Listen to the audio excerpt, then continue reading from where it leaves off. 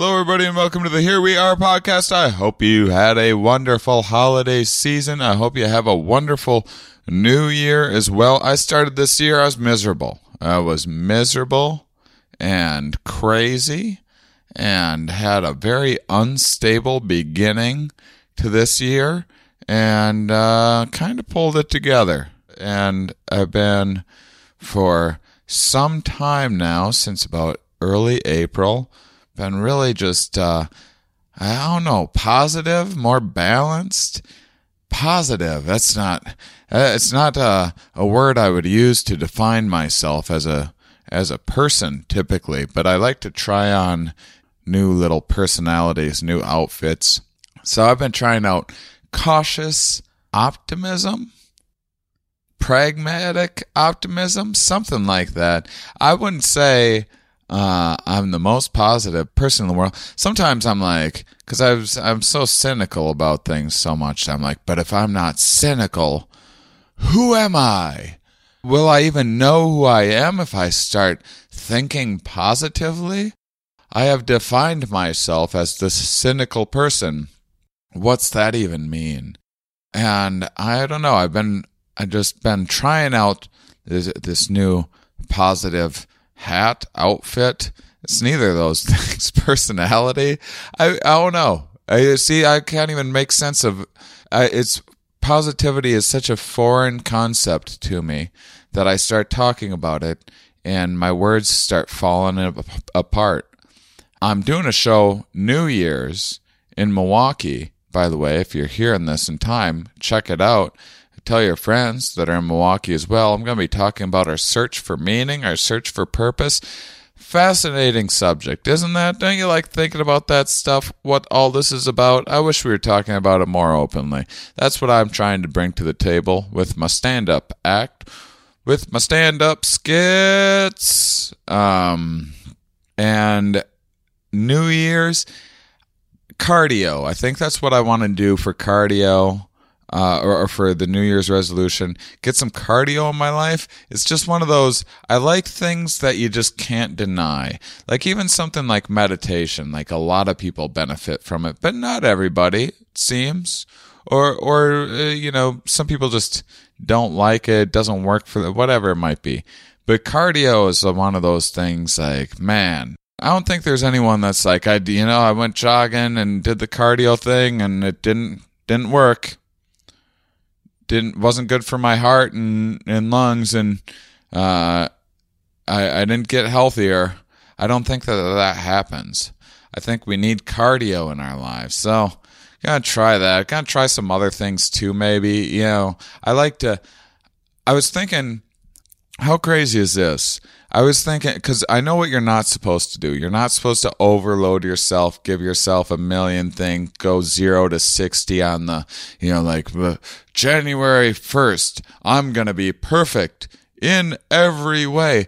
But I kind of want to try it. I'm maybe I'll try being perfect just to see how quickly I fail certain things. I just want to see. I don't know if I'm going to do that. I know it's a dumb thing to do, but I like doing dumb experiments like that just to see how fast that bad idea would fail. But I was thinking cardio would be a really good, because then other good things click into place. So then you're like, oh, well, I won't drink soda or whatever it might be because I got to jog tomorrow. Your brain starts thinking that you start making healthier eating choices. That's my New Year's resolution. I don't know. Do you guys have one? You do the New Year's resolution thing? I kind of know that they don't. I mean, we talked about this on the podcast. I've had experts tell me to my face that New Year's resolutions aren't really a thing that works very well for most people, and they can be disappointing. The other thing, I really let myself go, with the holidays and everything.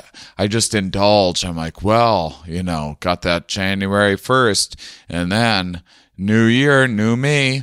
I'm going to be perfect after that. So why not just indulge? Meanwhile, I don't think that's how it works. I think you're just building bad habits and you're making more work for yourself in January. But who knows? A lot of it's about the headspace that you get yourself into. I don't know. What do you think? I think we need a holiday that's just like it celebrates balance. And you don't have like a big feast or anything. You just kind of have like very moderate, like healthy dishes, kind of nothing too crazy. Just a nice balanced diet. You kind of get together. It's not a big celebration or anything. It's you just kind of get together with your social network and with some family and kind of spend a little time with them. But you also do the other stuff. You exercise and do those sorts of things. You have a balanced day. A balanced week, something like that, where you celebrate striving for balance in one's life rather than just like gorging yourself and then trying to be perfect 1 week later. I don't know. Maybe it would work. Maybe it wouldn't. Point is, guys, I've been having a pretty good... Is that the point? What's the point here? New Year's is coming up. I'm reflecting. That's what it is. I'm reflecting on my year, and I'm optimistic about 2019. Gosh, I can't believe that's coming out of my mouth. But I am. I'm optimistic. I'm pretty excited about stand-up science. But even outside of unrelated to career stuff, because I had some career snafus and stuff this year, but I've just been, in general, I've been resilient to like bad things coming up.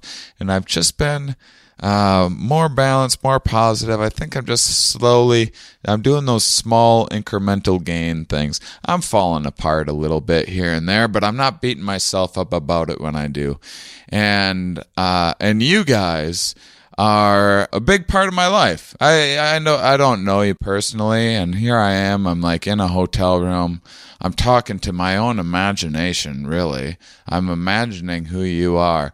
But you know how much hope it gives me that people are interested in this podcast? My goodness, we learn so much. It's not always easy. Sometimes there's a dense amount of information. Oh my gosh, on top of everything else you got going on in your life. Now I'm getting up in your face telling you got to learn all this stuff too. Life is so much sometimes.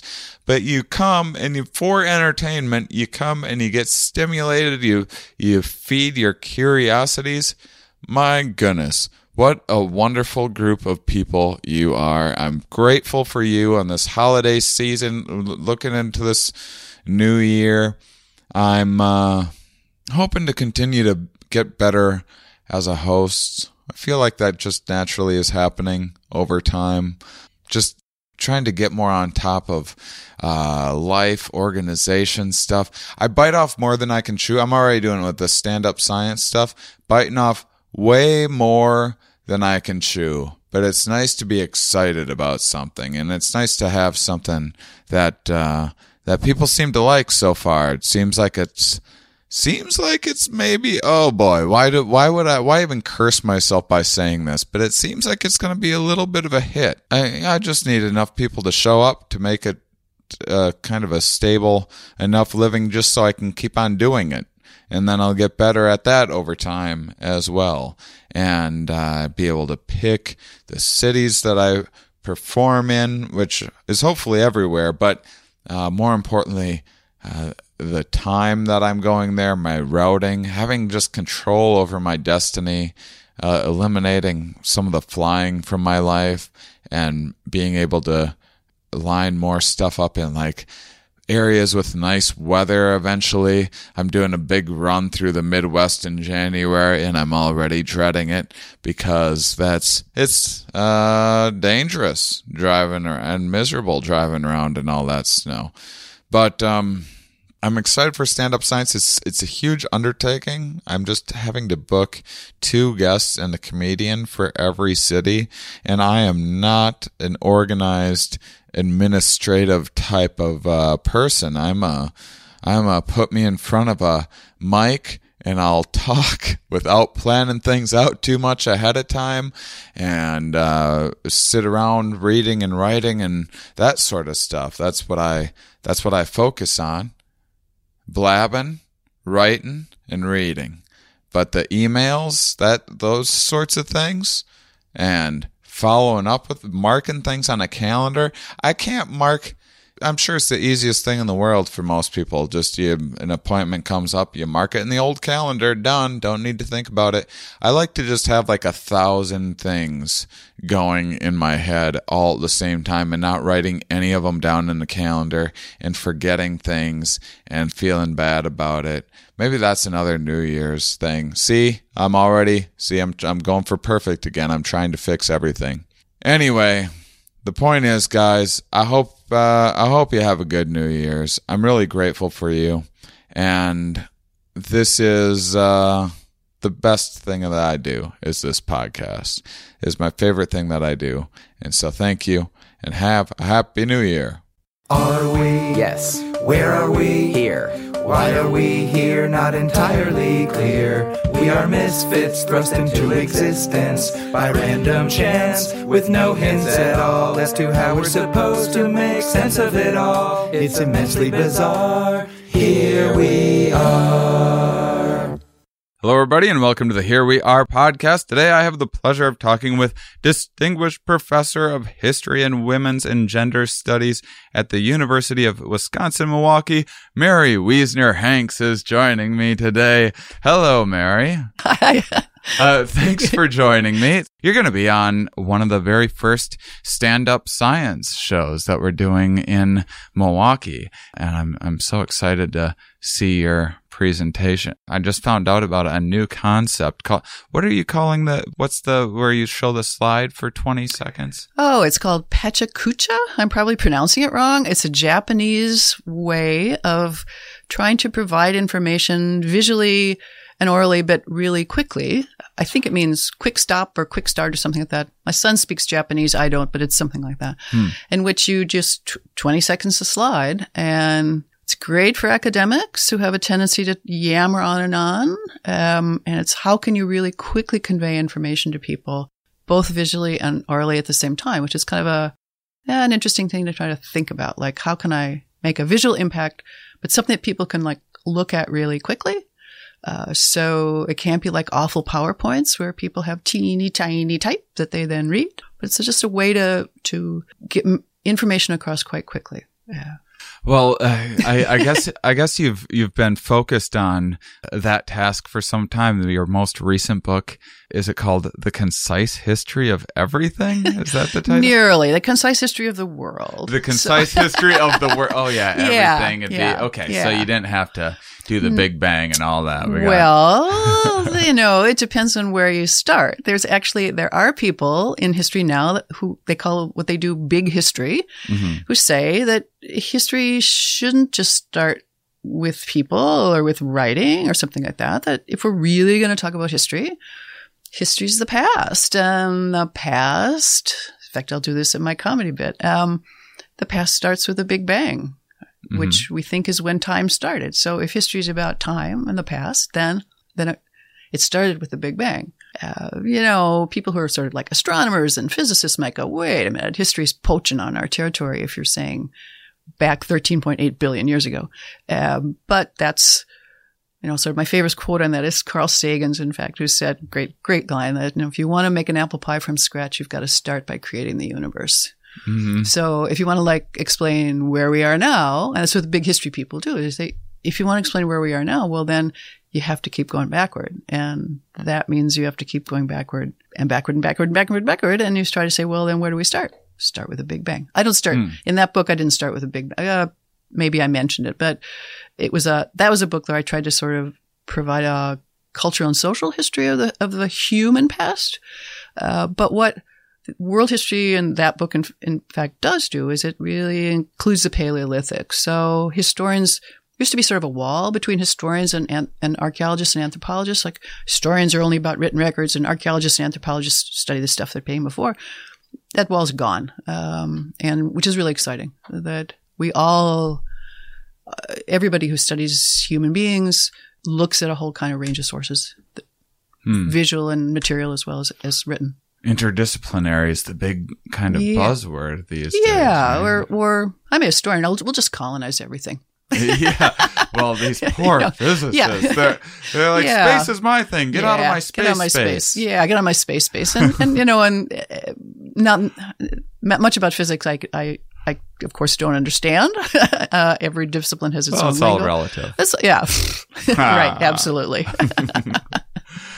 Well, I mean, it is worth noting that clearly these physical laws are a part of how we came into being and certainly dictate some of the parameters from which we live with gravity and biology and these there's reasons why throughout history there hasn't been all of a sudden people flying through the air without the help of tools and that sort of thing. So there's definitely, and we talk a lot about evolutionary history on the show and kind of how looking at patterns from non-human animals as well and seeing how some of these patterns maybe apply to our lives. And it's getting harder and harder to find these borders and create these really distinct lines where these categories of thoughts or disciplines fall into. When we talk about non-human animals, I'll just throw it back to you. It's all relative. Or our relatives. Right. Yes, it is. So yeah, I think 50% of our DNA is shared with earthworms or something like that. A guest was saying recently.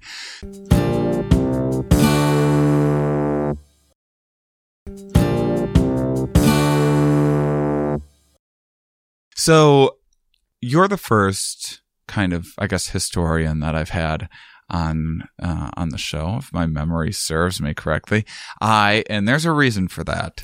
One is it is a huge insecurity on my part. I was a terrible student, and history is one of the classes that I never paid any attention in. And as an adult, I became absolutely fascinated with first physics and then evolutionary theory. And I tend to, when I think about history, think about things on these pretty large time scales of an adaptation taking place over, say, 10,000 years is like real quick in evolutionary time, where if you think about modern history, a lot of times, you're talking about a civilization that pops up for maybe 300 years, maybe 600 years, something like that. So it's definitely a different scale in modern history.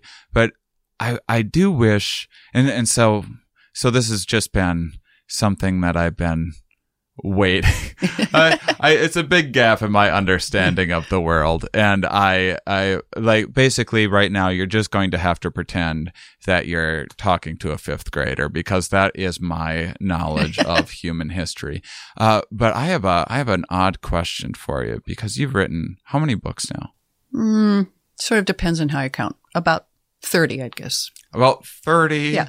Books. Some of them I wrote. Once in a while, I'm like, one day maybe I'll write a book. Well, that seems like an undertaking. Well, and when I say it depends on how you count, because I write them with people. I have, you were talking a little earlier about interdisciplinarity. I've really been fortunate to be able to collaborate on books with other kinds of historians, people who specialize in other time periods and other places in the world, and also people in other disciplines, people in comparative literature or in anthropology. So I've really been able to work with lots of other people. So when I say it depends on how you count, that's what I mean, is some of those are ones I've done with people. And so I've been really fortunate to be able to work across such a broad field. All right. So ask me your fifth grade question. Well, I have a curveball question for you. All right. So you've studied all these different periods in history.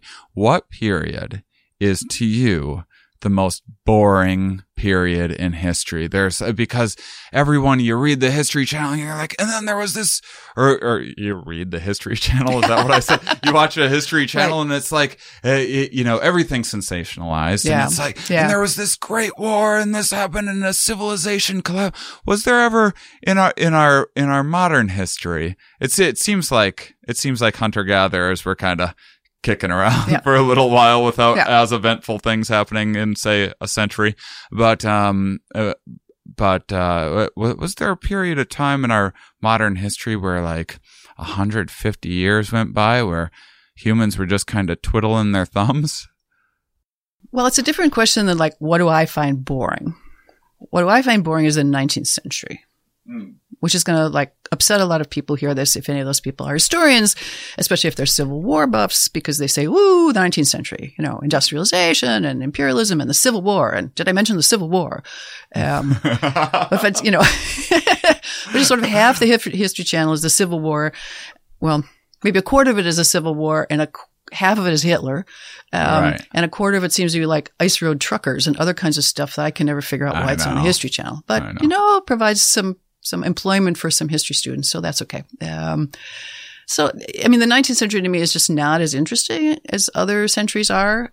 I started out as a historian studying the 16th and the 17th century. So those are the centuries I know the best and I really still love them, or I wouldn't I figure what you do in life is even what century you pick as a historian, if you decide to be history, or what field you go into, is because that's what you really like. I mean, you don't say, I think I'm going to start out and study something that's really boring.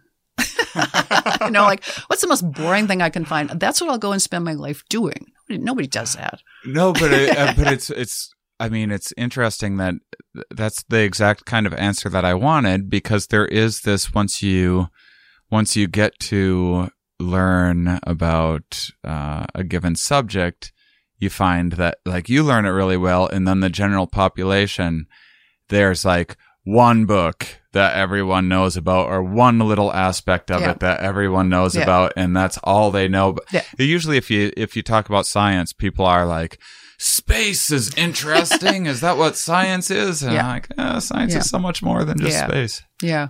What people know in the 16th century are the sexy Tudors. That's what they know. Mm-hmm. So that's where I start, I mean, well, in other words, with my students especially, I mean, that's what they know. So always when you teach history, as opposed to like when you do it, you're always trying to think, okay, what has every person in my class just seen that I've got to kind of work against or with or something. So, I've been teaching a long time. So, that I also teach world history. And at one point that meant like every person in the class had just seen Gladiator. Every person. And then every person in the class had just seen 300. So, and now basically every person in a class, if I'm teaching the 16th century, they've seen some variation of some Tudor movie, or a few of them maybe have read a book about them, but mostly seen stuff. And so they've seen some kind of, sort of heaving bosoms, male and female, of various Tudors. So I think of it as like the sexy Tudors. Mm-hmm. So that's what they have in their head kind of as Henry VIII, or sometimes they think, well, now is it Henry VI and 8 wives, or Henry VIII and 6 wives? I can't really remember. A lot of them, and he killed some of them. And then Elizabeth was really great. And so, and she looked like, depending on, she looked like Kate Blanchett, or she looked like Carolyn Mirren, or she looked like whoever. And so, so that's where I start. And that means that for teaching the century, and again, after I just said, 19th century and the Civil War, people who teach the Civil War, they have people in their class that know a huge amount, and that know a huge amount more than they know about certain kind of things often, because they're people that know, like they're just fascinated by some battle or something else like that. And they know a lot. And so that's sometimes really fun to have as a student. People who really know, which maybe is different than teaching physics or something, because it's just, there are, I don't know, maybe there's physics buffs. Maybe you're a physics buff, but there's just people who are just fascinated by one thing in history, and then they learn a really lot about that. And so, and I think kind of your experience with history is, unfortunately, a lot of people's experience in history in school is that they think of it, it's kind of boring. It's all about names and dates. And yet when people get a little older, what do? They go and, visit historical monuments, and they go around, or they do their family history, or they get a subscription to Ancestry.com. And that's all that, they really, really, really want to, they don't just learn about history. They want to do history themselves. They put together scrapbooks, or they sort of the history that's meaningful to them, however they define that, something that they've got a connection to. So history is something that people do, as well as like read about or watch on TV or something, in a way that I think would probably be harder. I mean, I'm not a scientist. It would be maybe history is a science, but history is something that you can develop the tools to be able to do it yourself in a way that you don't have to have a microscope, you don't have to have a lab, you don't have to have some giant CERN, particle accelerator or some kind of equipment like that.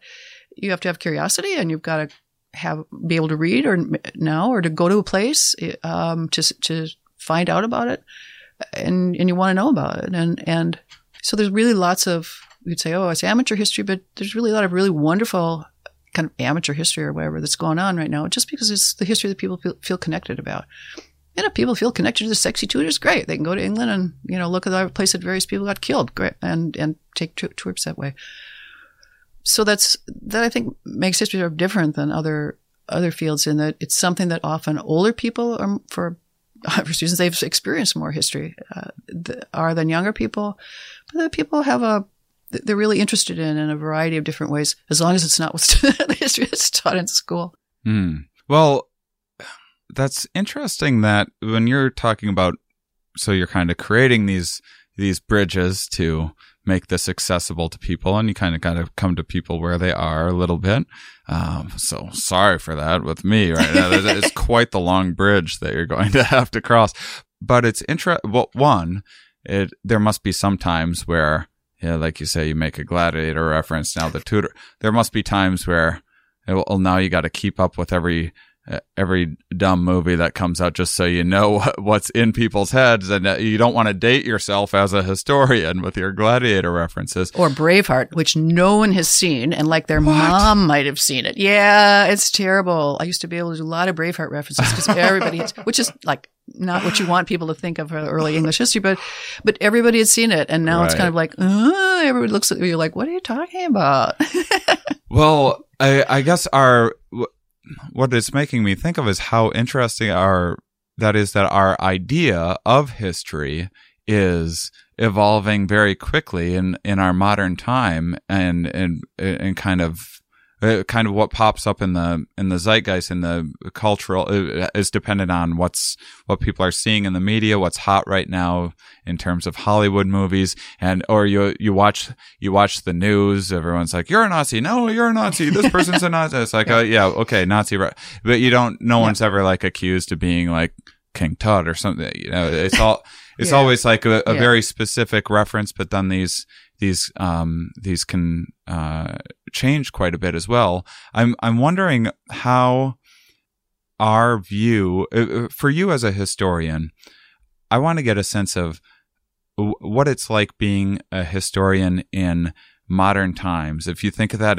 if you think that it's easier, if the internet, if the current tools have made some of it easier, and then also if there are pressures on historically historians had pressure to kind of say their nation's history in a rosy light. I think I saw something about when India, when they were putting together their constitution, there was all of the papers at the time were talking about how long this process was taking, and there was like all these cartoons making fun of the fact that this was taking forever and all the bickering that was going on.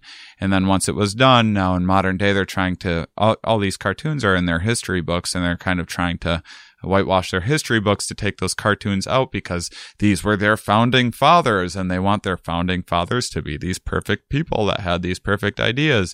And I think you could probably say the same about America and probably any place that's ever existed. But now it seems like maybe there's a bit more freedom as a historian. I don't know.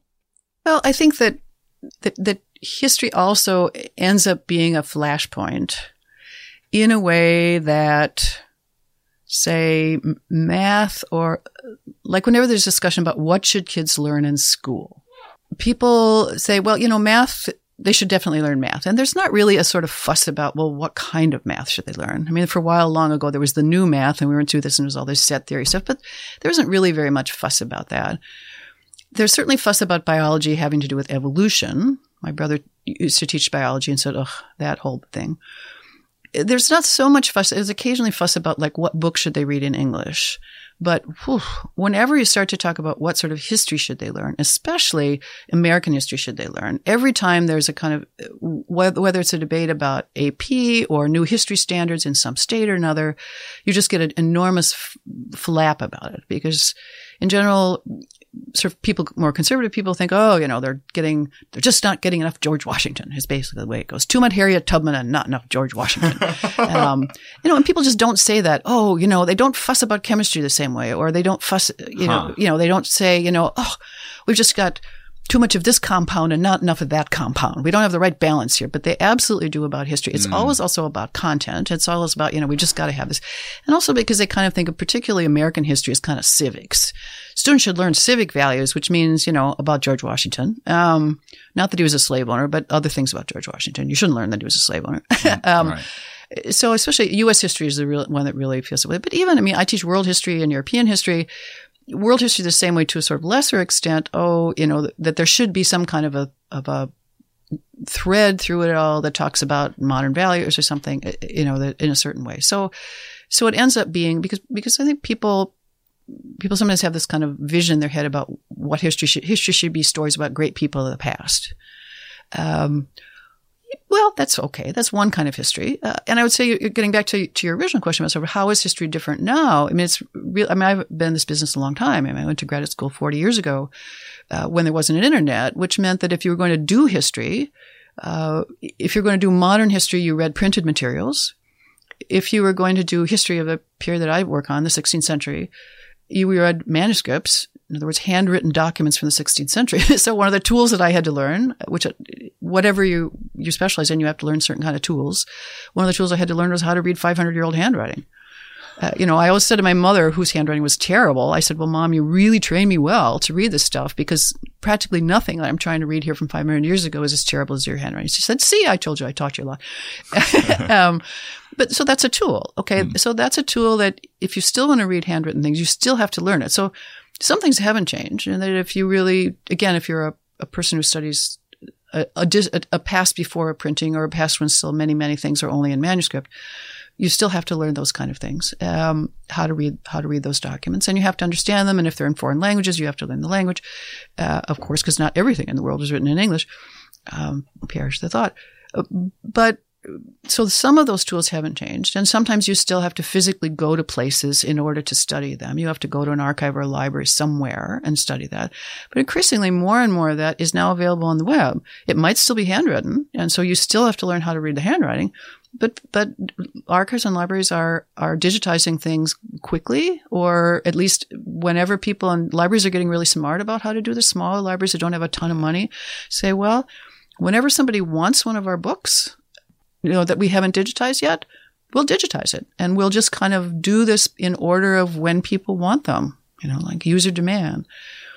What that means is that, my students now, or people working now, don't have to physically necessarily go to places. They can do this in the comfort of their own home, which is sort of great in some places, but it's also not so great because you don't have to go to those places. You can do this while sitting around in your jammies and do your research there. But I would say also that then that's kind of different, because when I study old documents, I'm holding them in my hand. Well, I'm not supposed to touch them usually, but I'm looking at them, and sometimes I can touch them depending on the archive rules. So I actually have the actual thing in my hand. In other words, I have a piece of paper, a parchment, or a book, or something or other that somebody wrote on, some person, usually some man, because most wrote on, however many long years ago old it is. So I'm not just reading the words on the piece of paper. I'm touching the piece of paper. I'm looking at the ink. I'm getting a sense of connection, direct connection with the past in a way that I don't think you can get on a computer screen. And I think that also explains why people still, you can go, every museum now has wonderful digital exhibits. You can go and look online. Everybody has just great and amazing things. So you can see things from around the world that you wouldn't have a chance to see in your lifetime. But people still really like to go to places and walk around in places, to know that where you're walking around is where whoever you're interested in or whatever you're interested in, real people walked around in this place. And you get a sense then of being in the physical space with them, of thinking, I was just in Glasgow last year, and there was what's called a tenement museum, a little apartment of a woman who it kind of got shut up from the 19th century. I'll say, which I'm usually not so interested in. But it was completely untouched for 80 years. And then they discovered that it was just completely ordinary small apartment that a working class woman lived in 100 years ago or 120 years ago. And it was so meaningful to just kind of get a real sense of her life and the way it was, and this teeny tiny place she lived in, and what was there and what she saw every day. And how she put her clothes away and what she did in her domestic space and what did she have out on her shelves. And again, this had not been touched. You could take a virtual tour, and they have the nice little museum has a virtual tour that you can do it, but just to really, you could then go out and look at the street and say, oh, well, she would have seen this or that, to really try to put yourself in the place of a person that lived however many years ago it was, or, even King Tut's time. Why do people still keep going back to the Egyptian pyramids? You can see them a million different places. You can do all kinds of virtual tours. They're now doing drone tours of this, the places. There's no reason you have to go to be able to see these things now. But people still want to walk through these places and kind of see that there's still something about seeing it for yourself that's different, I think, than seeing it either on a television screen or on your computer screen. Also, because then you can touch it. Mm-hmm. Well, you're not supposed to touch really old things, but but you're still. Even if you're not supposed to touch it, your feet are touching where people were, and that's different. Mm-hmm. It's also setting kind of an intention. And if you went all the way to find this old document, you're probably pretty focused when you are reading it. Rather, yes. I can work from bed and no problem. It's very easy for me to work from bed, but I get more work done if I'm not in bed when I'm doing it. And this is kind of, if you're just on Wikipedia looking up history and going down different wormholes and clicking around on things, you might be scanning across whole eras of existence, but you might not be absorbing a whole lot while you're doing it. But it's pretty cool that there's the option for people to get a little taste of whatever they're interested in, even if they're halfway across the world. Yeah. I like the idea that there's of taking an interest in what a normal individual person's life might have been like at a certain period in time. When you hear about history, you hear about Hitler or George Washington or King Tut or these like larger than life men and not seeing a whole lot about the kind of day-to-day life necessarily of the common person. Is that something that is in many cases just nearly completely lost from the history books, or are there ways throughout? Because you'd think there's plenty of periods where, like, whatever king was paying whatever historians to write history, and they're going, well, I'm history, write about me. Yeah. And probably not so much of like an anthropological view throughout most of the periods of time, right? Are there gaps in there, or are there ways? How does a historian like yourself try to get a sense of what a common everyday person was going through? Well, the further down the social scale and the further back you go, the fewer and fewer sources there are. But I think this kind of relates to what we were talking about at the very beginning, which is that, and again, about your question about what's different about being a historian now than maybe 40 years ago or 50 years ago or 100 years ago, is that the tools that we have to do research, some of which are sciencey tools, allow us to answer some questions that we weren't really able to do 50 years ago. For example, like Ancestry.com. That you and I are carrying around inside us DNA code that tells us, which is why we can get an Ancestry.com thing, and it'll read it for us, and it'll say, you're X% this or that or the other thing. But that carries certain kind of things within us that tell us about our past. 100 years ago, no historian, even the most fancy historian, the most eminent historian in the world, that historian didn't have that tool that now anybody that spits into a test tube can have, about their own past or about anybody's past, so that we can trace things like the migration of people and, the kind of thing. Not only do we, share DNA with earthworms, but we share such and such with Neanderthals, so we know that Neanderthals and Homo sapiens then had sex in the past, so that there's that kind of until tool they didn't, and until then they it was didn't. war. Yeah, and then Homo sapiens just wiped them out, or they just died, evolutionary pressure, whatever you want to call it, just killing them. So there's that's that sounds like kind of an exotic tool, but for example, some scientists, microbiologists, and other people who do historic microbiology have determined definitively that the disease that killed a lot of people in the 14th century really was a bacillus called Yersinia pestis. There's a debate about was it really the Black Death. Okay, so what was the Black Death like epidemiologically? All right, so there were people who said, well, maybe it was the Black Death, maybe it was Yersinia pestis, maybe it was something else, maybe it was this or that. So people dug up plague cemeteries in London and looked inside the teeth of people who were buried in these 14th century cemeteries that we know they all died of the plague. And inside their tooth pulp, they found the Yersinia pestis. In other words, they found the bacillus that killed them inside their teeth, which is where it happens, or it lodges there. Okay, this is definitive. I mean, it's not maybe it's one thing or another. A lot of things about the past we can't tell. I mean, we will never be able to answer those certain kind of questions.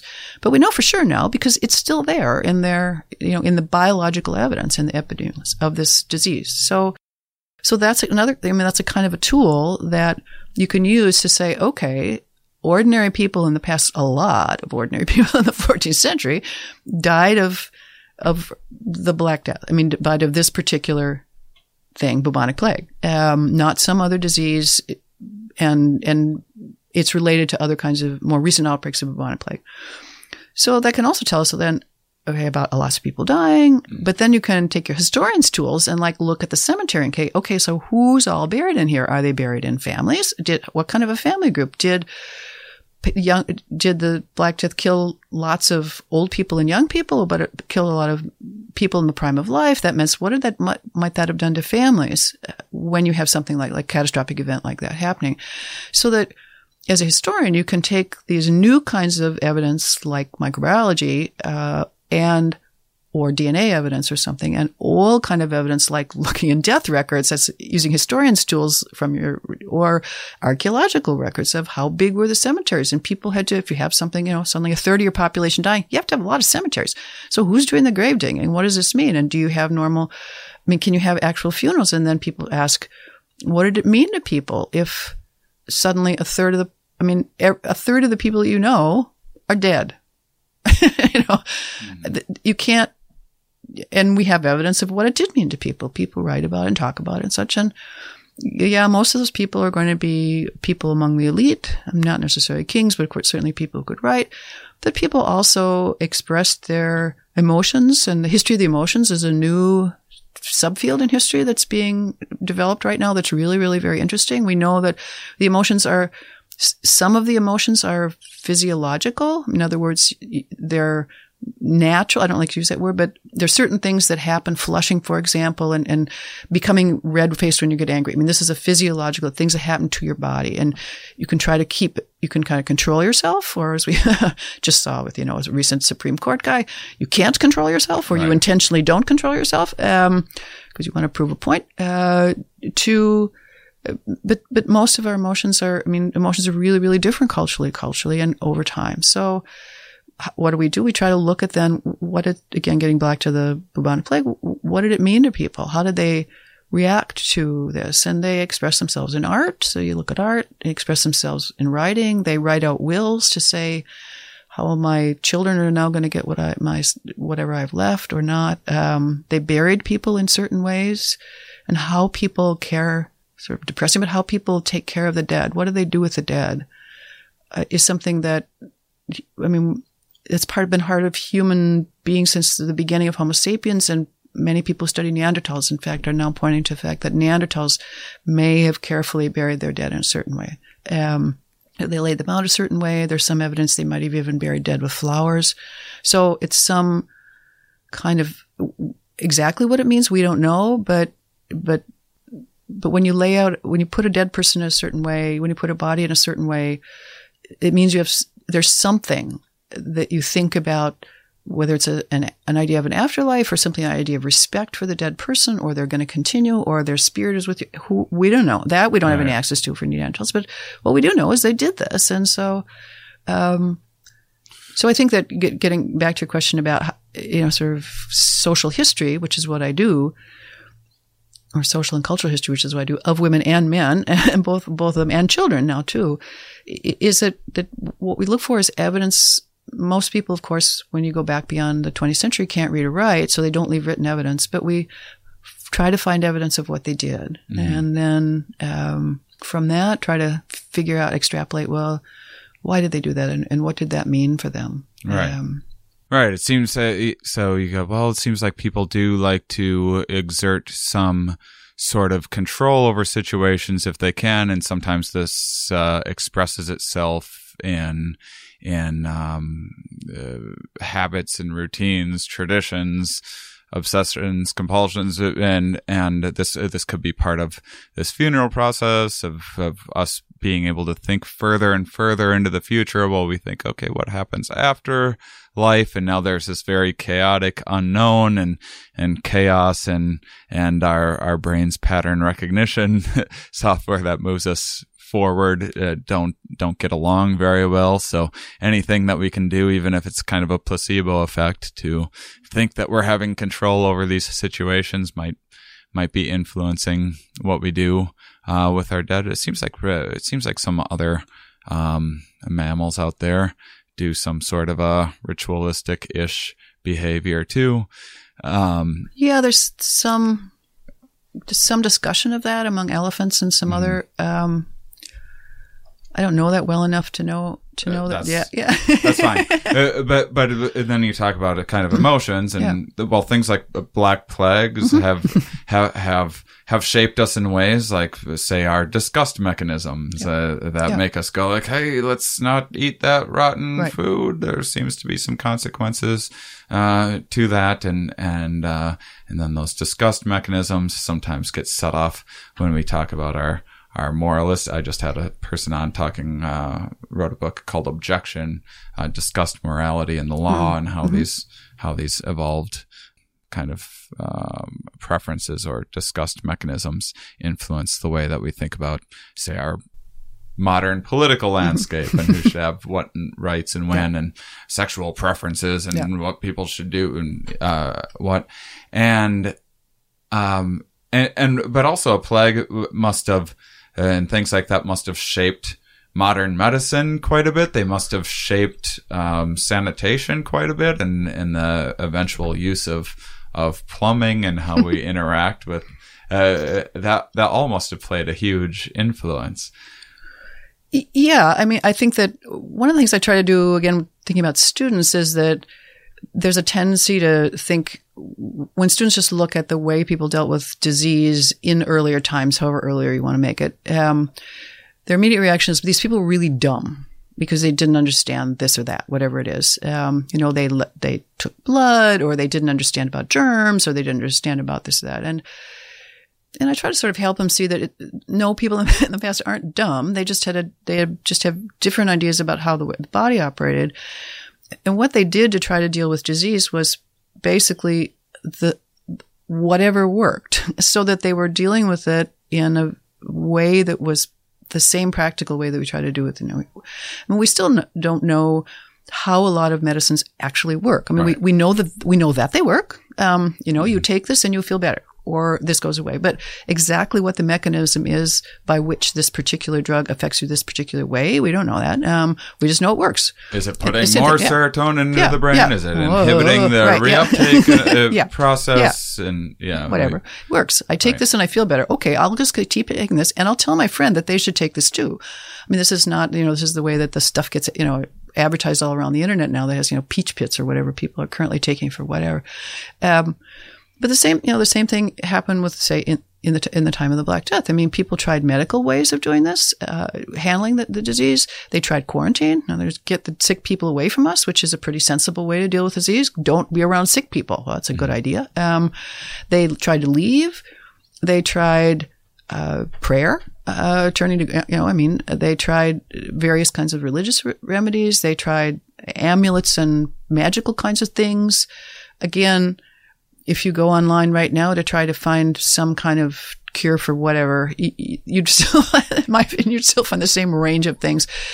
and sort of all blended often together. called cleanses or Cleanses something or- like yeah, that. whatever. Now it's- history of having yes, to deal yes. with this has shaped our preference for something called, Yeah. like, say, a cleanse Yes. or a Yeah. detox. Yeah, yeah, yeah. So we have, and by the way, I feel a little silly about it, but I'm wearing some leeches at the moment right now, and I don't know what they're doing. I just know they make me feel better.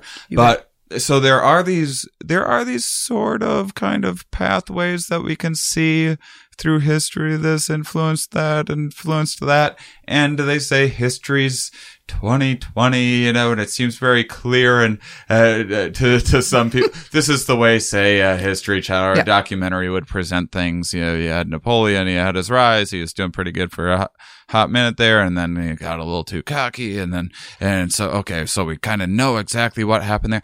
There must be what's the biggest head scratcher in all of history for you, where you're like, well, what in the world happened there? There's something that you can't seem to figure out how something influenced whether it's, I don't know, sanitation or airplanes, or how did they go from here to there in history? Well, there's a lot of things, but I think that what I'd say is, and again, this is something, I teach women's history, and I've taught it and researched it my whole career as a historian, and it was pretty new when I started out as a historian. Like, it was not something that people asked about back in the dreadful 19th century, when what we understand as history is created, by the way. One reason I don't like it. The 19th century, that is. But, because people, sort of history as it was defined, like history, with a capital H, was created by Germans in the late 19th century. Professional history, as we know it, in university kind of history, which tended to then be very military and, as you said earlier, really kind of oriented around nations and nationalism. And you should tell the story of your people, however you understand your people, and basically to tell the story of your big guys. So it was defined in a political and military way, sort of the standard way, what we think of as traditional history.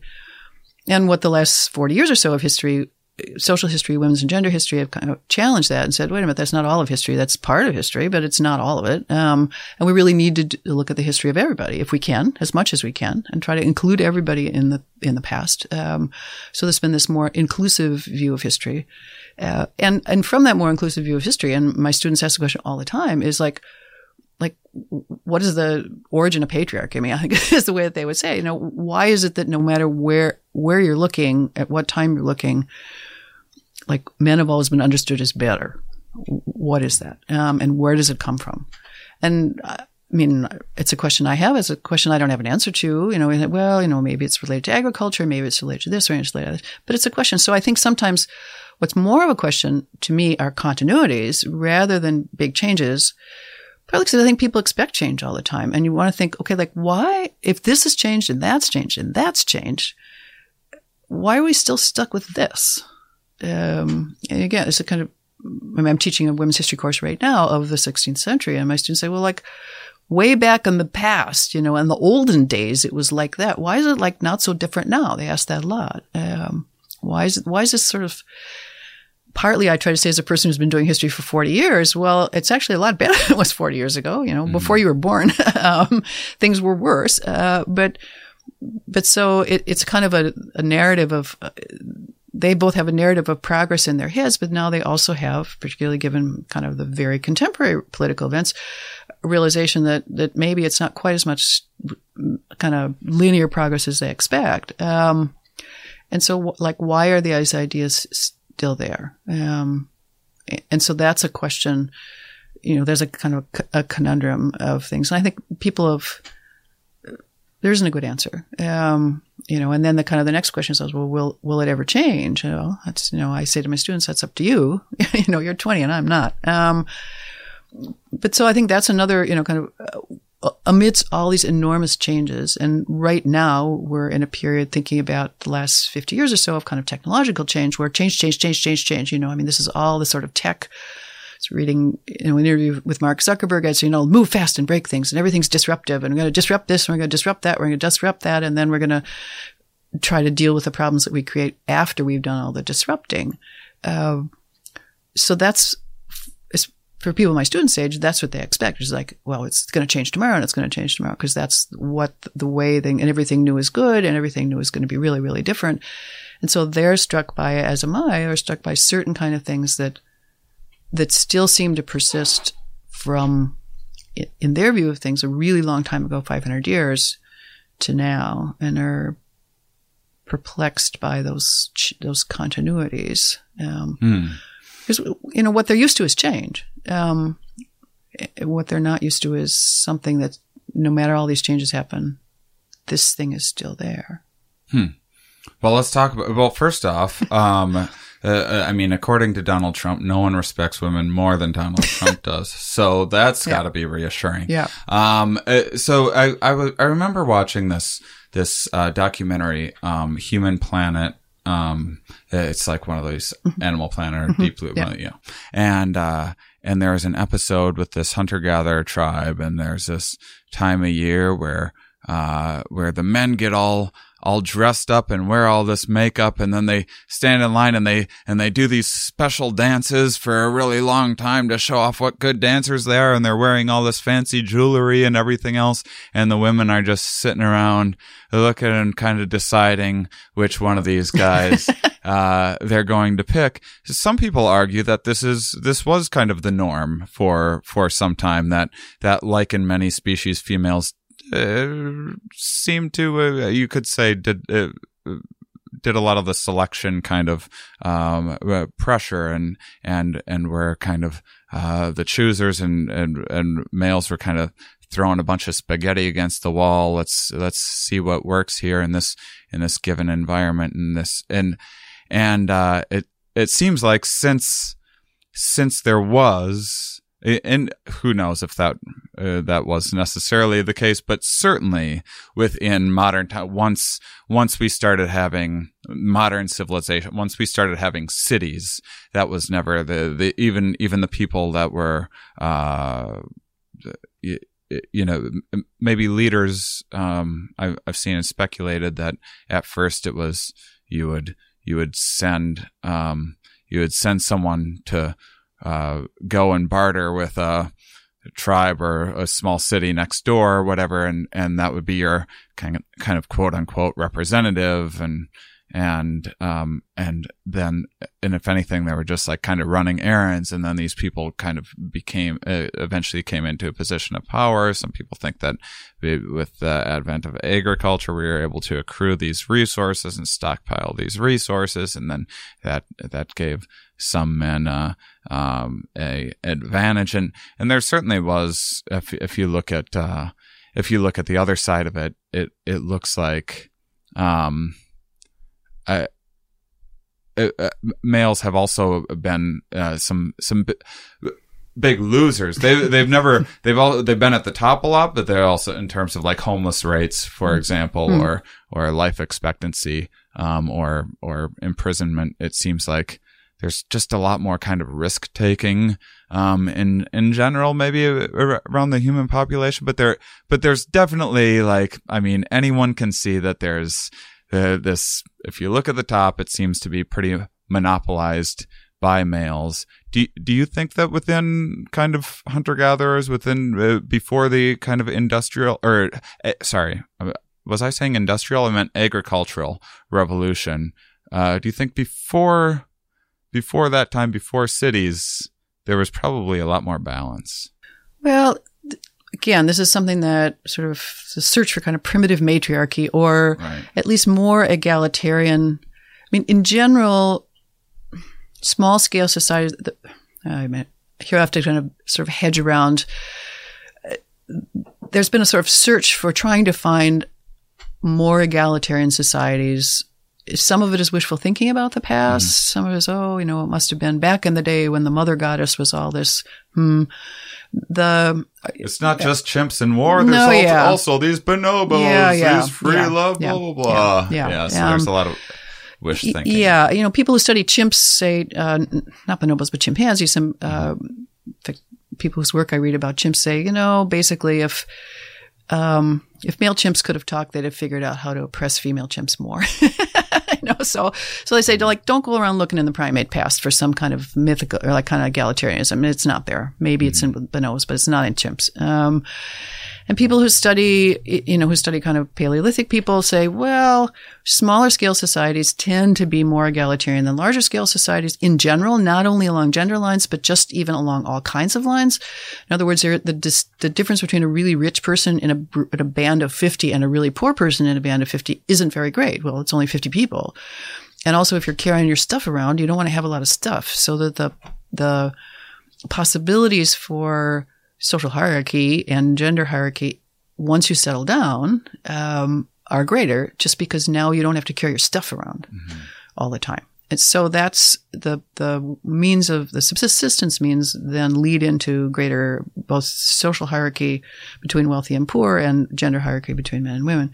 Yeah, I teach that agriculture certainly has something to do with it, and that particularly plow agriculture, because agriculture using large plow animals tended to be, there is sexual dimorphism anyway. In other words, men are bigger than women. And this is not just a cultural thing. Not everybody, just in general, average. Right. And so they tended to be the ones that took care of larger animals.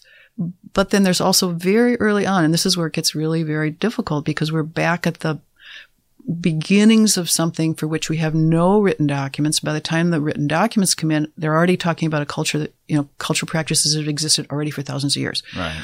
So the very first writings that we have, laws and other kinds of things like that, the gender hierarchy is already there. They're not invented by the law. The law is describing something that's already happening, but then they're reinforced by writing and by law and by other kinds of things. So yes, I think that land ownership and ownership of stuff plays a role in, if not creating a gender hierarchy, to begin with, increasing it. I think that violence plays a role, and physical violence plays a role in this clearly, in increasing it, if not the origins. I don't think the origins are too hard to see. And in fact, many anthropologists and archaeologists say, don't try to always ask for origins. Things have multi-origins, and to always try to figure out what the origin, it's kind of like the wrong question, but it's still a question that we have, like, where did this come from? I think that what you then get is a number of different things that work together. So the material world in terms of sexual dimorphism physically and violence, the world of the fact that women give birth, and for a period of time, they are a child's, at least in earlier cultures, before there's agriculture, meaning something else that infants can eat, they are a child's food. You have to figure out how to carry your child around. And in fact, people who study very early humans and hominids would say that really probably the very first tool was some sort of sling. It just didn't survive. So way before hand axes and other sorts of things that we think of as early human tools, which are all for killing. No, it was some woman who said, I got to carry this kid around. I don't have, I've got long hair. I don't want him grabbing onto me, but I don't have body hair, so they can't do what chimpanzees do. I got to figure out some way to carry him. Mm-hmm. So probably the earliest human tool was a sling, some kind of something or other to carry a kid around, made out of something. But those are all natural. They're all made of plants or made of animal skins, and they're gone. So that was that you needed to figure out how to carry kids around or have children with you. So that I think that's, now I'm sounding like some kind of a biology is destiny person. Well, it's female bodies that give birth, or female identified bodies. Now we would say, as we understand gender to be less dimorphic. So that's part of it as well.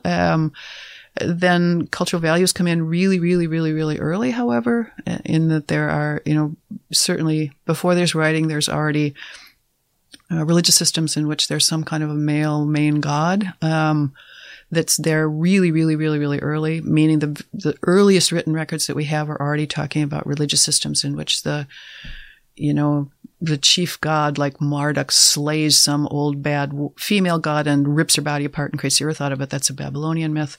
And these are kind of myths that are in many different places. There are more egalitarian myths, and I think, again, thinking about historians working interdisciplinarily, looking at creation accounts and creation myths around the world, and we find more egalitarian ones where there's men and women who are involved in the creation of the world.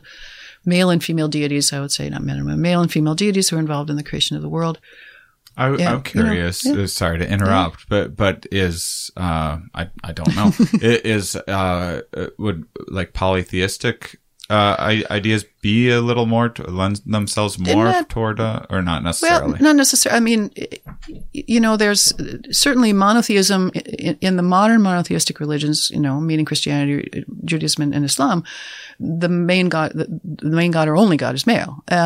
So there's that. But there's plenty of polytheistic systems where the most active god is male. Where there's a chief creator god, he's a guy.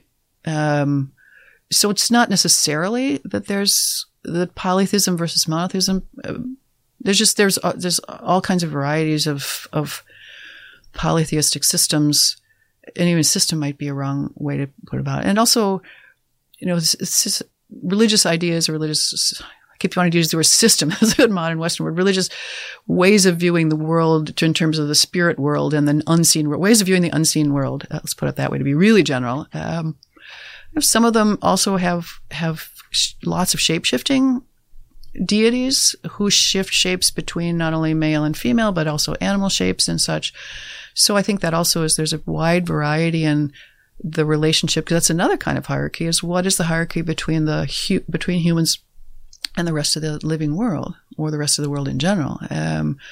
Are humans meant to be masters of the universe? Are they understood to simply be a part in this? Do they change places with animals, and how do they do that? And what's the relationship there? So there's just a really wide variety in that. Now, saying there's a wide variety, also then we get back to the question though about kind of gender hierarchies, that there's a wide variety, but the tendency, so there's cultures around the world that are more egalitarian and cultures around the world that are less egalitarian. And there's some places where women have some kinds of social roles that they don't in other places, including choosing mates and such. But on balance, that's not been the case in most of human history.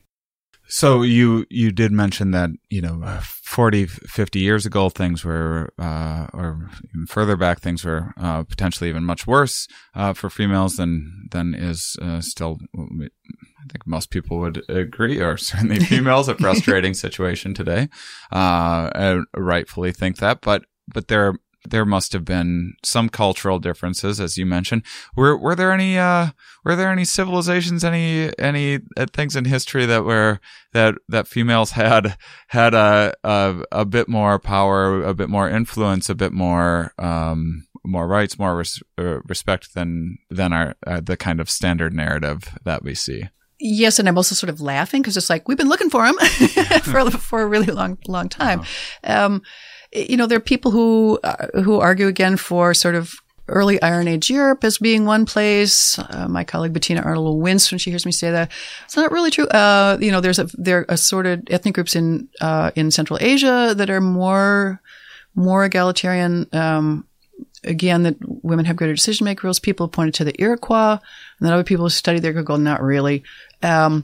So again, I think the best way to think of it again is sort of like a spectrum between more egalitarian and less egalitarian, but there really hasn't been a society that anybody's found that's a kind of matriarchy in which women play all of the role, have all of the dominant roles in the way that we certainly see many societies in which men have all the dominant roles. Now, as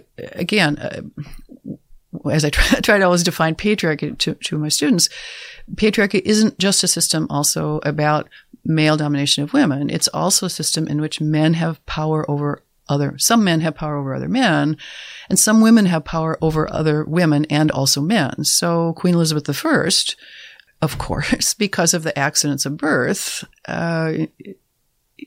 somebody asked me the other day, if I was talking about her, in fact, and if Queen Elizabeth had been a boy, what would have happened? And I said, well, everything would have been completely different. First of all, her mother wouldn't have gotten killed, because her dad would have been happy. He wouldn't have become a Protestant. England would maybe still be Catholic. I mean, we don't know what would happen. It's a what if. But what we do know is that even for somebody, she's the pinnacle. She's the monarch. She's the top number one person. And even for someone like that, the most important thing about her was that she was a woman. So it's like, okay, well, social class matters. Of course it does. Race matters. Other kinds of factors that we think of as categories of difference matter. But when you look at that, you think, okay, well, it would have really been different, or I don't know, if Adolf Hitler had been a girl, to sort of flip around the other way. If we try to think about people who are world historical people, of which most have been male, and then you say, there's a wonderful old essay by Virginia Woolf about Shakespeare's sister. What would have happened to Shakespeare's brilliant sister? It's a really sad, and she's being very realistic, looking back and saying, well, she wouldn't have been Shakespeare. We wouldn't, what would have been with Judith Shakespeare? Because that was, even then, I guess someone who's that brilliant, or in my Queen Elizabeth example, even someone at the very top of you can't get higher than a monarch. Right. And so the fact that she was not male, really mattered and shaped a lot about, it's one of those things we try to think of, like things that shape history, people having the children or having the families that they did. I mean, the Tudors started out talking about, like all my students talk about sexy Tudors. The fact that the Tudor family developed as it did and English history developed as it did because of the way the Tudor family developed is completely based on kind of accidents of birth and death. Henry's first wife didn't have the right, he only had a girl. Henry's second wife only had a girl. The only way he could solve that problem was because he had to get a boy, was to make England Protestant. Now it's a little oversimplifying it, but the course of history would have been really, really different if simply, like a really simple thing, if the gender of those children had been different. Now, for most people, kind of ordinary people, of course, they're not the Tudors. But up until very recently, most countries were ruled by hereditary monarchies. If we think about back from the earliest beginning of, 3,000 years, 5,000 years ago, from the beginning of cities, the beginning of states, they're all ruled by hereditary monarchies. And so whether you had the right boys or girls and whatever really shaped what you were going to do. And if we sort of think of kind of the old traditional kind of history, and this is getting back to your question about like what's different now, or how say looking at women makes things different. The traditional kind of history, which is a story about the rise and fall of states and countries and military, it's like, oh, well, what's women got to do with that? Well, in the 17th and 18th centuries, lots of wars in Europe were fought. They're called that. They're called the War of the Spanish Succession, the War of the Austrian Succession. I mean, this is really traditional history.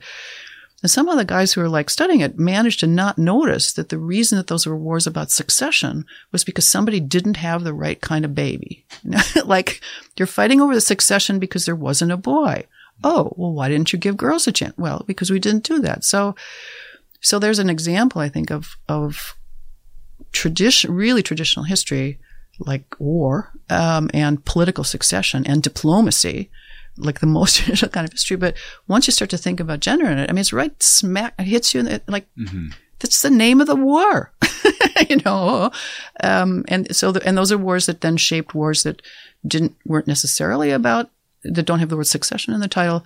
But like English history is all about, and like when England went to war, didn't go to war, is all about the fact that who had babies and who didn't have babies. And then if you didn't have any children, well, then you got to pull a monarch from somewhere else. So what do? You go looking somewhere else for a monarch to rule you because you don't have somebody in line because the king didn't have a son.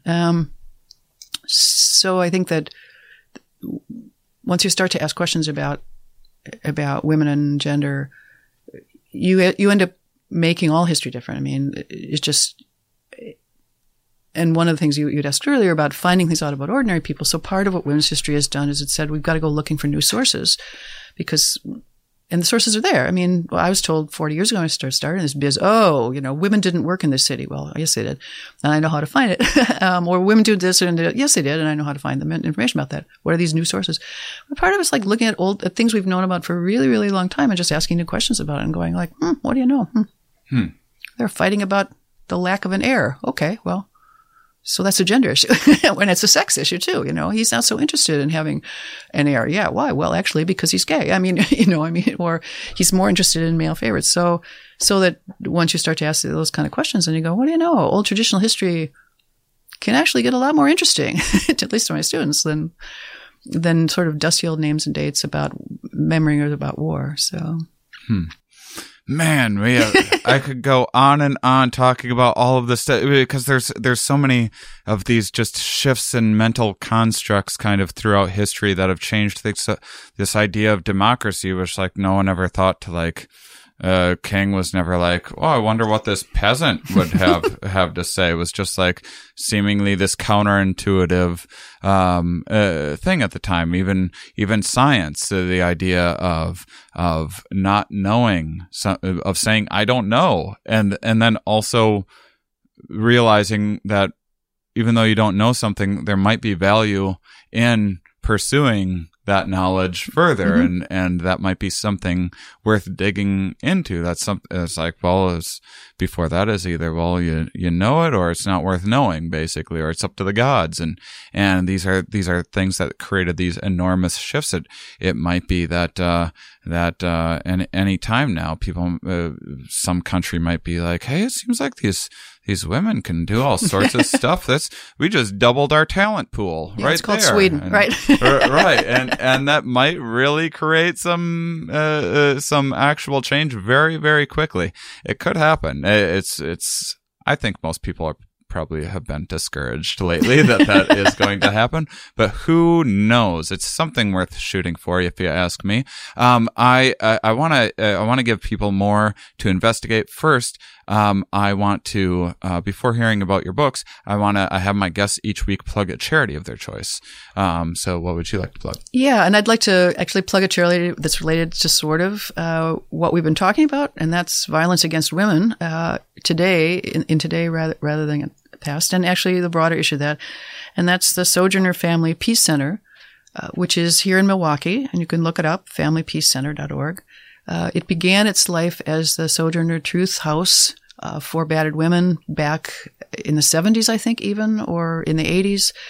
And it's had a variety of different kind of connections with different kinds of other violence against women and rape crisis centers. But the Sojourner Family Peace Center is an absolutely amazing place. It has a variety of different, both providing shelter for women who need it from domestic violence situations, outreach into the community, and it does a wonderful and really needed, sadly, still really needed job here in Milwaukee. Well, that's absolutely wonderful. Thank you for a thoughtful plug. I think that the listeners are going to, especially because we've never had a historian on before. People are now listening and being like, oh my goodness, there's some large gaps here. And you have, if I remember correctly, you said 18,000 different books. What if we were to, that might be a little overwhelming for people. How about, do you have 3 books out there maybe that you would like to tell people a little bit about? People are just wondering where to start, and then they're eventually going to get through all of your books. But what's a good 3 to start with? Maybe a little kind of diversity, so people can pick one or go a different track. Whatever. It's your books. You plug away. It's my books. Alrighty.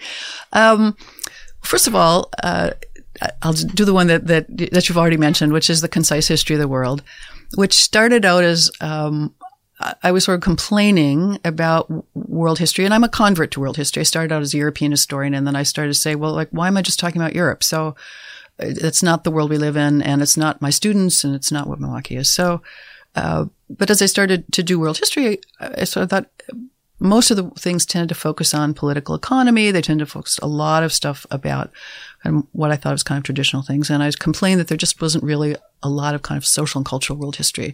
And I thought, okay, I just have to quit complaining. I just have to see if I can do it.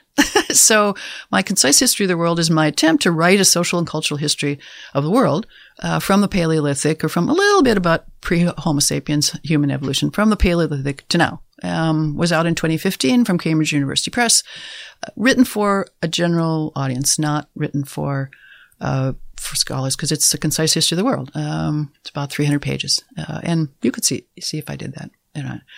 Okay, so there's one. Another one that I have, which is coming out in 4th edition next year, is called Women and Gender in the Early Modern World from Cambridge University Press. The press will be happy if I plug them as well. What was wrong with the first 3 editions? Well, I'm always curious why so many editions in academic books. There's just new. There's new knowledge, and so you say, well, I was not. The first, and some of what's in the 4th edition was in the 1st edition. The 1st edition was skinnier. Sadly, there's way.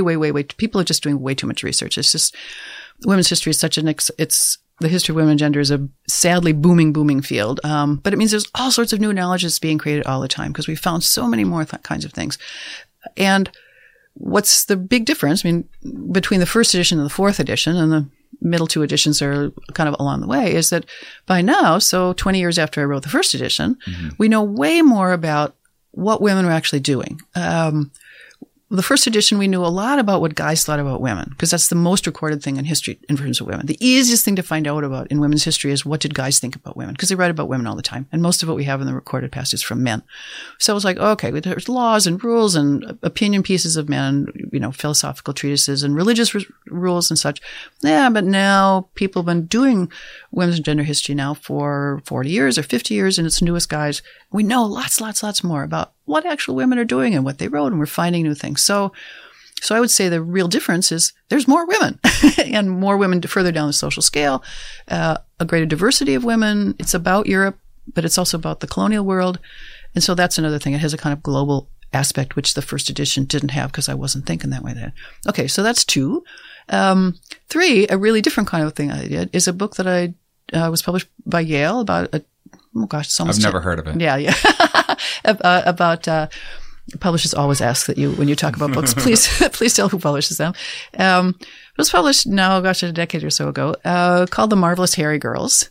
And it's a book about a family of very hairy people who lived about 1700, so about the 1600, about my time, in Europe, who had what we now know is a genetic abnormality called hypertrichosis, which meant that their bodies were very covered with hair. They looked sort of like dogs, in terms of level of hairiness.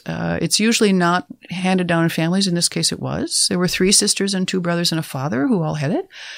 And I got fascinated by them when I saw a picture of a painting of one of the little girls when I was looking for something else, a painting actually painted by a female artist. And I said, like everybody who looks at her, what is this? It's a little very hairy face in a pink brocade, beautiful gown with a lace collar.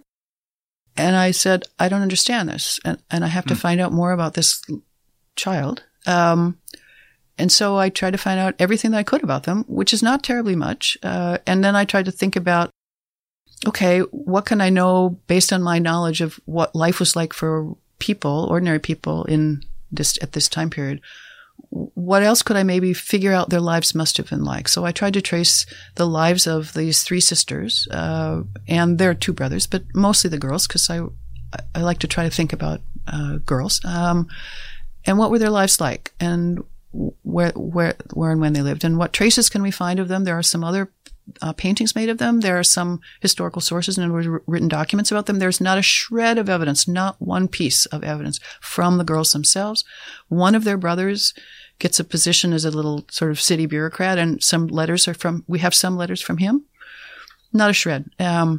So it's kind of like, how do you really tell a story about people for whom nothing can be written from them? And can I maybe even just try to speculate, try maybe be like being more novelist than a historian, or trying to think about what might have they been thinking? I mean, I can't know, and lots about history is you get very humble and you say, I can't know the answer to this question. I can't know what they thought. I mean, nothing. But I can think about what I do know and how that might help me understand, at least then, if not what they know, what did the people who were surrounded them, who are not hairy, what did they think of these little girls? And one, in fact, grew up and got married and had children of her own. But what was their world? So those are my 3. Fascinating. Well, boy, I hope to have you on again sometime. This is endless. Well, thank you, Mary Wiesner Hanks, for joining us. And again, thank you, listeners, for being such wonderful, curious people. And we'll talk with you next week.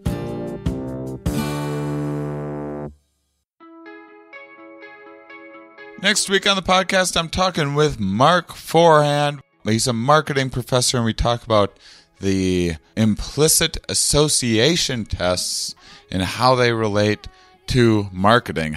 So we're talking about stereotyping and marketing. Ooh, how do those come together? You'll have to tune in next week to find out. Stand-up science has taken off, everybody. Let me just list these cities. I'm so proud of how many cities we have going here. La Crosse, Wisconsin in January. Portland, Oregon, San Diego, Los Angeles, Indianapolis, Pittsburgh, Columbus, Cleveland, Chicago, Lansing, Michigan, Kalamazoo, Michigan, Royal Oak, Michigan, Madison, Des Moines, and then in February, Iowa City, Minneapolis, Washington, D.C.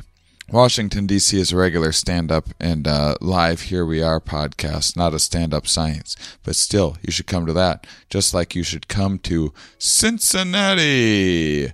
Come there to Cincinnati. It's a bunch of shows, and you can see me. Rhode Island. Why am I doing weird voices? Providence, Rhode Island. Boston, Massachusetts. Newmarket, New Hampshire. Portland, Maine.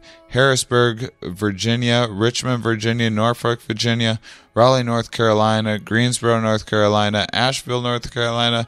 Oak Ridge, Tennessee. Nashville, Tennessee. And back to Jamaica again. That's sold out. But working on some Colorado dates. Working on all sorts of dates all over the place. I'll keep you posted from there.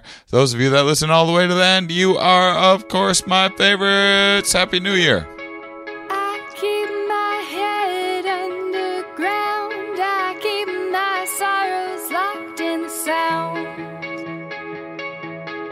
Outro music today provided by Hello Luna. I know where I am supposed to go. I know the direction, but not the road.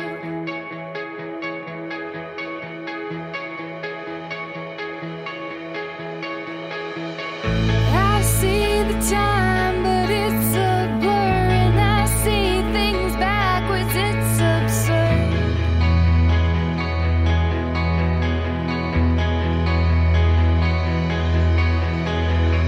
I know the face, but not the name, and I see the reaction, but not the blame.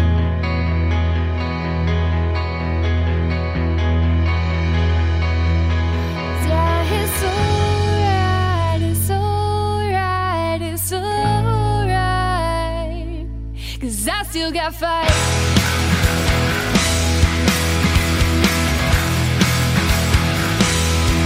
Yeah, it's alright, it's alright, it's alright, 'cause I still got time.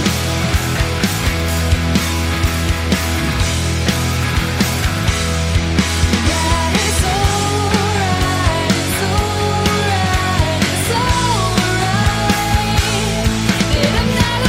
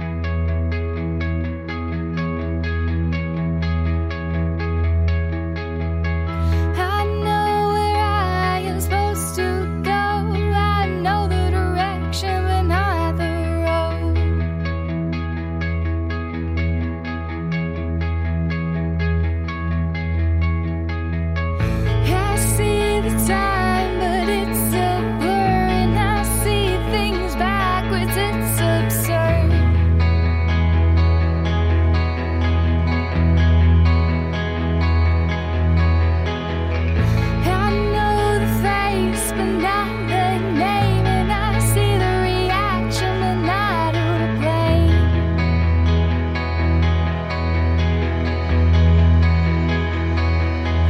Yeah, it's alright, it's alright, it's alright. 'Cause I still got fight.